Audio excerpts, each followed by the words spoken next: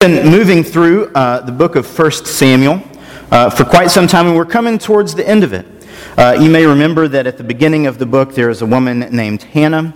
She is barren and desperately wants a child. She prays earnestly for this child and promises to God that if God will give her that child, that she will give him back to him. She has a son. His name is Samuel. As soon as he's weaned, she gives her son back to the Lord, that he might serve the Lord with the priest Eli. It turns out that her son Samuel is the first one in Israel to hear the voice of the Lord in quite some time. He has ears to hear God's word in a way that even the priest does not. And Samuel follows after God faithfully and leads the Israelites back to a place of faithfulness in the sight of the Lord. But the Israelites are unsatisfied with Samuel's leadership. They want more. They want a king. And so they ask for a king. And Samuel goes to God and says they're asking for a king. And God says it's not going to go very well for them, but give them a king anyway. And so Samuel warns them thoroughly that it's not going to be all roses for them to have a king, but he gives them one, and he anoints Saul to be king. Saul is selected by the Lord, and Samuel anoints him and places him as king. Things go well for a little while. Saul looks like he's a really strong leader. He's going to be able to deliver the Israelites from their enemies, the Philistines and others. And so things are going fairly well. But over time, Saul stops listening to the Lord and starts relying on his own strength and his own wisdom and his own strategy. So he does a couple of things that pull him away from the Lord, and Samuel has to go back to Saul and say that you've given up your throne. Your unfaithfulness has led the Lord to take the throne from you and give it to someone else. And then while Saul is still king, Samuel anoints David to be king. And David and Saul are actually inhabiting the same space. Saul is still on the throne. He's still technically the king of Israel. And David is playing the harp for him, trying to calm him down when he has fits of rage. David is fighting battles for him. And more, Saul grows envious of what David is and what he's becoming, as David grows in esteem in the eyes of all of the Israelites. So Saul begins to try to kill David every way he can. And for quite some time, David has been on the run, escaping Saul one time after another in all different sorts of ways, discerning with the Lord where he is to go and what he is to do. David has been a person of deep prayer, and Saul has continued to be a person relying on his own strategy and relying on his own strength. So it brings us to where we are today in chapter 27. We won't read all of this, but I will recount some of it to you, and maybe hearing it from me and hearing it from Chris will help it sink in. I encourage you to read it for yourself this week. It's a compelling and really intriguing story. So at the beginning of chapter 27, David is exhausted. He's been running from Saul. He's been not killing Saul for a long time, even though the Lord has given him opportunities. David has not wanted to take that blood guilt on himself. So finally he says, if I stay here any longer, Saul is going to kill me. And so he heads back to Gath, to King Achish. King Achish, you may remember, is the king of the area where David pretended to be mad before, that he could survive. But this time David doesn't pretend to be crazy. This time he goes to the king and he says, I want to live here with my men. And the king says, well, you can stay. And David does something that's pretty cunning. He says, I don't want to stay here in the main town with you. Just let me live somewhere on the outskirts of town where we won't really be in the way. And that lets David lead his men, and it lets David report back to the king about what's happening. So David is leading all kinds of little military skirmishes and journeys into other places, and he's winning victories, and he's bringing the spoils back to the king. And he's telling the king that they're coming from all over the place, including Israel. But David isn't actually attacking Israel. He's attacking other enemies of Israel, and he's weakening them even as he's living outside of Israel. So as David does this, the king begins to trust David more and more, and David is still continuing to grow in his power. So That takes us through 27 and in to 28, where King Achish actually makes David his bodyguard. David has moved his way into such trust with the king that he wants David to be his personal bodyguard. And then we get a little bit of a very interesting story that we're going to talk about tonight. We don't even have time to deal with it this morning, but you should come back tonight because the next part of the story, Saul is so frustrated with not being able to hear the word of the Lord that he goes and he consults a medium. He goes and finds a woman who can supposedly summon people back from the dead so that he can ask Samuel, who's now died, what it is he's supposed to do. And Samuel isn't very kind to him when he's summoned from the dead. So we'll talk about that tonight. That's your teaser for tonight. And in chapter 29, the king is finally ready to go to battle. King Achish is ready to go to battle, and so he calls all of his generals, including David, to go to battle with him. But none of his other generals trust David. They say, when we get into the battle, David's going to turn on us. He's going to join the Israelites. He's not going to fully abandon his people, and he's going to attack us from the inside. And so the king is very disappointed, but he has to go to David and say, you can't fight with us. And so he sends David and his men home, back to Ziklag, where they've been living. And when they get home, they find a terrible sight. The whole town has been burned to the ground. Like Sherman marched through and just burned all of it. That's what it looks like. And all of their livestock, all of their women and their children have been taken. And so the men stop right there, and they weep until they're exhausted. 600 men realize that their homes are gone, their women and their wives and their children are gone, and they weep. But they want to do something about it. So David, as he does, consults his priest. He says, what is it that we should do? And he answered, pursue, for you shall surely overtake and shall surely rescue. So David set out, he and the 600 men who were with him. They came to the Wadi Besor, where those stayed who were left behind. But David went on with the pursuit, he and 400 men. 200 stayed behind, too exhausted to cross the river. I'm in verse 11 now of chapter 30. In the open country they found an Egyptian and brought him to David. They gave him bread and he ate. They gave him water to drink. They also gave him a piece of fig cake and 2 clusters of raisins. When he had eaten, his spirit revived, for he had not eaten bread or drunk water for 3 days and 3 nights. Then David said to him, to whom do you belong? Where are you from? He said, I am a young man of Egypt, servant to an Amalekite. My master left me behind because I fell sick 3 days ago.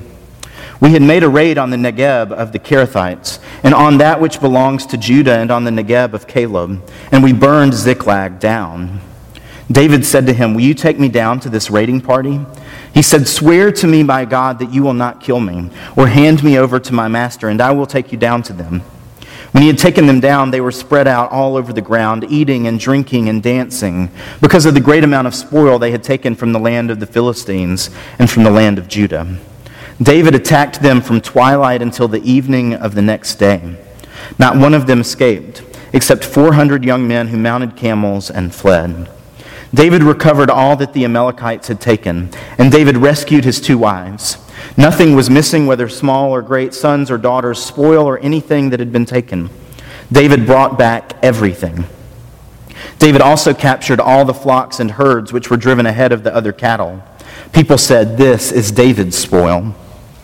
Then David came to the 200 men who'd been too exhausted to follow David and who had been left at the river. They went out to meet David and to meet the people who were with him. When David drew near to the people, he saluted them. Then all the corrupt and worthless fellows among the men who had gone with David said, because they did not go with us, we will not give them any of the spoil that we have recovered, except that each man may take his wife and children and leave. But David said, you shall not do so, my brothers, with what the Lord has given us. He has preserved us and handed over to us the raiding party that attacked us. Who would listen to you in this matter? For the share of the one who goes down into the battle shall be the same as the share of the one who stays by the baggage. They shall all share alike. From that day forward, he made it a statute and an ordinance for Israel. It continues to the present day. When David came to Ziklag, he sent part of the spoil to his friends, the elders of Judah, saying, "Here is a present for you from the spoils of the enemies of the Lord."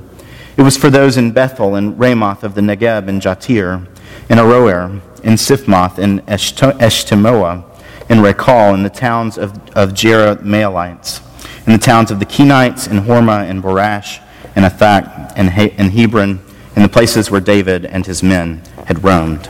This is the word of God for us, the people of God. Thanks be to God. Let's pray.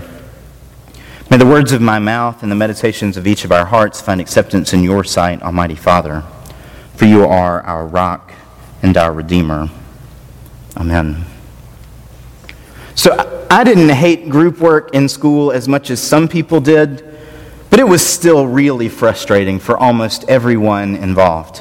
Those of you who are teachers know that your students get frustrated by this, and those of you who remember your time in school remember what it's like. There's often or always someone who the others in the group think isn't pulling their weight. There's always someone who never thought that the other person's work was good enough to their standards. And there were some who were so exhausted by all of those dynamics that they'd just sneak back into a corner to escape. Some to do something else entirely, maybe nothing related to the work, and others simply to start on the work that everybody else was arguing about. Maybe this doesn't always happen, but it seems to often be the case. It's one of the primary lessons of group work beyond what we're actually trying to accomplish in the direct assignment. David's men find themselves in the midst of pretty difficult group work. You see, they went to battle, they had gotten themselves geared up to fight with the king, and then they get rejected. They've marched all the way there to the battle, and now they have to march all the way back. And then when they get back, they come to find everything that they own gone or destroyed. Everything. And not just the things that they own, but their families too. All of it's gone. There's nothing but ashes where they once lived. No body to console them. Just these men who've come back from a battle that they were rejected from to find everything gone. And so they weep. They weep until they're exhausted, until they can't weep no more, till there are no more tears to cry and no more strength to offer as they cry. And then David has to go asking the Lord what it is that they should do. So he inquires of the priest, he asks the priest what they should do, and the priest tells them that they should go, that they can catch up with the men who did this to their town, that they can get everything back, that they can redeem every bit of it, and that they should go. And so they take off. Even though they've already traveled a long way home, they go. And there's something about moving the goal line that's particularly exhausting. As some of you have experienced this in your own stations, I've told you in the course of caring for you my own story of being in college and being sick. And as I was getting better, I decided to run a 5K. And before I'd gotten sick, I was running a lot and was doing okay, and I decided I could do this. And so the first 2 miles, I did okay, and then I started slowing down a little bit. And I was a junior, and there was this freshman girl who came up behind me, and she passed me. And I was like, well, she's not gonna beat me. I'm not gonna let that happen. And so I stayed kind of within distance to catch up to her. And then I saw the cross-country coach. The cross-country team was the one putting on the race. And I saw him standing at a gate clapping. And I was like, well, there's the finish line. It's time for me to go and win. And so I did. I took off running as fast as I could. And I passed her right as I crossed the gate. And I doubled over exhausted. And the cross-country coach said, no, the finish line is 100 yards that way. And I said, well, not for me. It's done. I'm finished. I didn't have anything left to give. And so she beat me. I was 2 minutes behind her or something at that point. But this is what happens when we move the goal line, when we think we know what the finishing point is, and then it gets moved past us. These guys thought they had a long march home, and then they get home and everything is much longer than they expected. They're already exhausted, and then they have to grieve, and then before they're finished grieving, they have to get up and go a little bit further. When you think you're through and then it's a bit further, that's the hardest part of the journey. So after they're marching and they're weeping, they take up chasing after these men who have a huge head start on them. And then they get to this river, and for some of them, it's just too much. They just don't have the energy that it's going to take to cross the river. So a third of the men, 200 of the 600 men, decide to stay. They say, we just don't have it in us to go any further. And so they stay with the baggage. They stay behind with all of the stuff that the army has been carrying, literally with everything that these men own. You see, if everything that they had at home is gone, what they were carrying with them is all that they have left. So if they stay, then the other men who go forward are traveling lighter. They can move more quickly and they can catch up to this group that's ahead of them. So they stay and they protect the baggage, but they mostly stay because they're too tired to go on. And all of them are blaming David. You see, they're so mad that David tried to take them to battle and then failed and brought them home to a town that was destroyed. They wanted to stone David. They feel like all of this is David's fault. So David's in a pretty tough situation. He has men who are mad at him, who want to stone him. He has men who are exhausted, and yet he has to go and catch up with everybody. So as the 200 men stay behind, the others go forward and they find an Egyptian, a man who's terribly ill. He hasn't eaten or drunk anything in 3 days, and he himself has been left behind. He's been left behind by the group who went before. They abandoned him because he was sick and he was no longer worth the resources it was going to take to keep him alive. So they just left him there in the middle of the wilderness to die. And this man, once he's been fed, once he gets some water, once he starts feeling better, agrees to help David and his men. He says, if you'll protect me, if you won't kill me, then I'll lead you to the people who abandoned me. And David, we find, is not going to be the sort of king who forgets and leaves behind those who others find to be worthless. David's not going to let Israel be that kind of nation. So as they move on and they catch up to the people that they're chasing, as they utterly destroy them in a 24-hour battle, only a few men escape on camels. As they do this, David recognizes what sort of people he's fighting. And he recognizes that he doesn't want to be that sort of leader.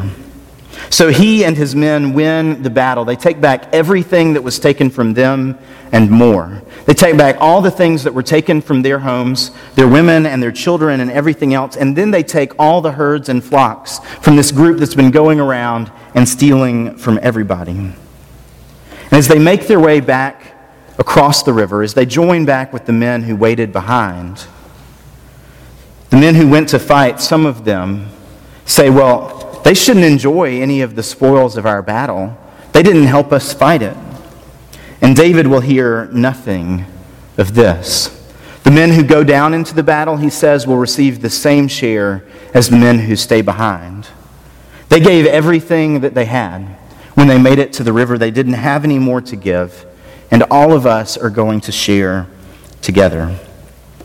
This should remind us of Jesus' words, that his yoke is easy and that his burden is light, that to all who are weary and heavy laden, that we can come to him and receive our rest.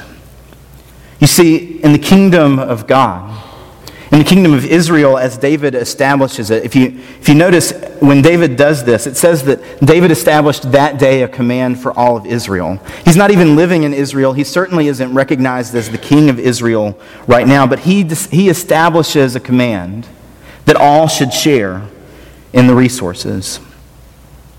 So in the kingdom of God, as we see it in David and as we see it even more clearly in Jesus, the lost and the laughed at, the mocked and the forgotten, the ones who are a drain on the resources, the ones who are exhausted from work or from grieving and can't take another step, those deserve the same share as those who go into battle. These are the ones who belong in the kingdom of God. And this is good news for all of us. It's good news for those of us who feel like we're the ones who've been left out and left behind, who don't have the strength to take another step. And it's good news for those of us who feel that we can go a bit further, that we can join in the mission of Jesus and offer what it is that we have for the good of the whole community. for the good of the people of God. One of the things that is the most compelling image at funerals for me is actually something that many of you probably don't think about. It's the journey to the graveside service, the journey from wherever the funeral happens to the last resting place of the one who's passed. It's a compelling picture for me because when we ourselves can't go a step further, when we have breathed our last, the church, the community of God, the people of God carries us to where we need to be, that we may wait for the coming of the Lord. This is who we are as a church. When we can't go any further, when we can't do any more, others come around us and support us and let us share in the life that all of us have found in God. You see, this is not about laziness. It's about the life together that we actually have to live, that sometimes is exhausting, that sometimes is full of grief, that sometimes makes us feel that we can't go a bit further. There's always this temptation to keep the Lord's blessings for ourselves, to think that we ourselves have earned it, that we ourselves have done it, that we've done it of our own strength, of our own power, of our own scheming and strategy. But this is never true. This is the lie that Saul believes, and it's the lie that David refuses to believe. It's the lie that David refuses to let his people live into. There's a temptation of those of us who have a lot to give to leave behind those who think that we think might be a drain. And there's a temptation for those of us who don't have a bit more to give to be bitter about our own lack of strength, to be bitter that we don't have more to give, and then because of that to reject the offers of gifts that come our way. Neither of these things allow us to abide in the kingdom which God is preparing for us, one in which we all may share, one in which we all may abide in the fullness of the blessing of God. Let's pray.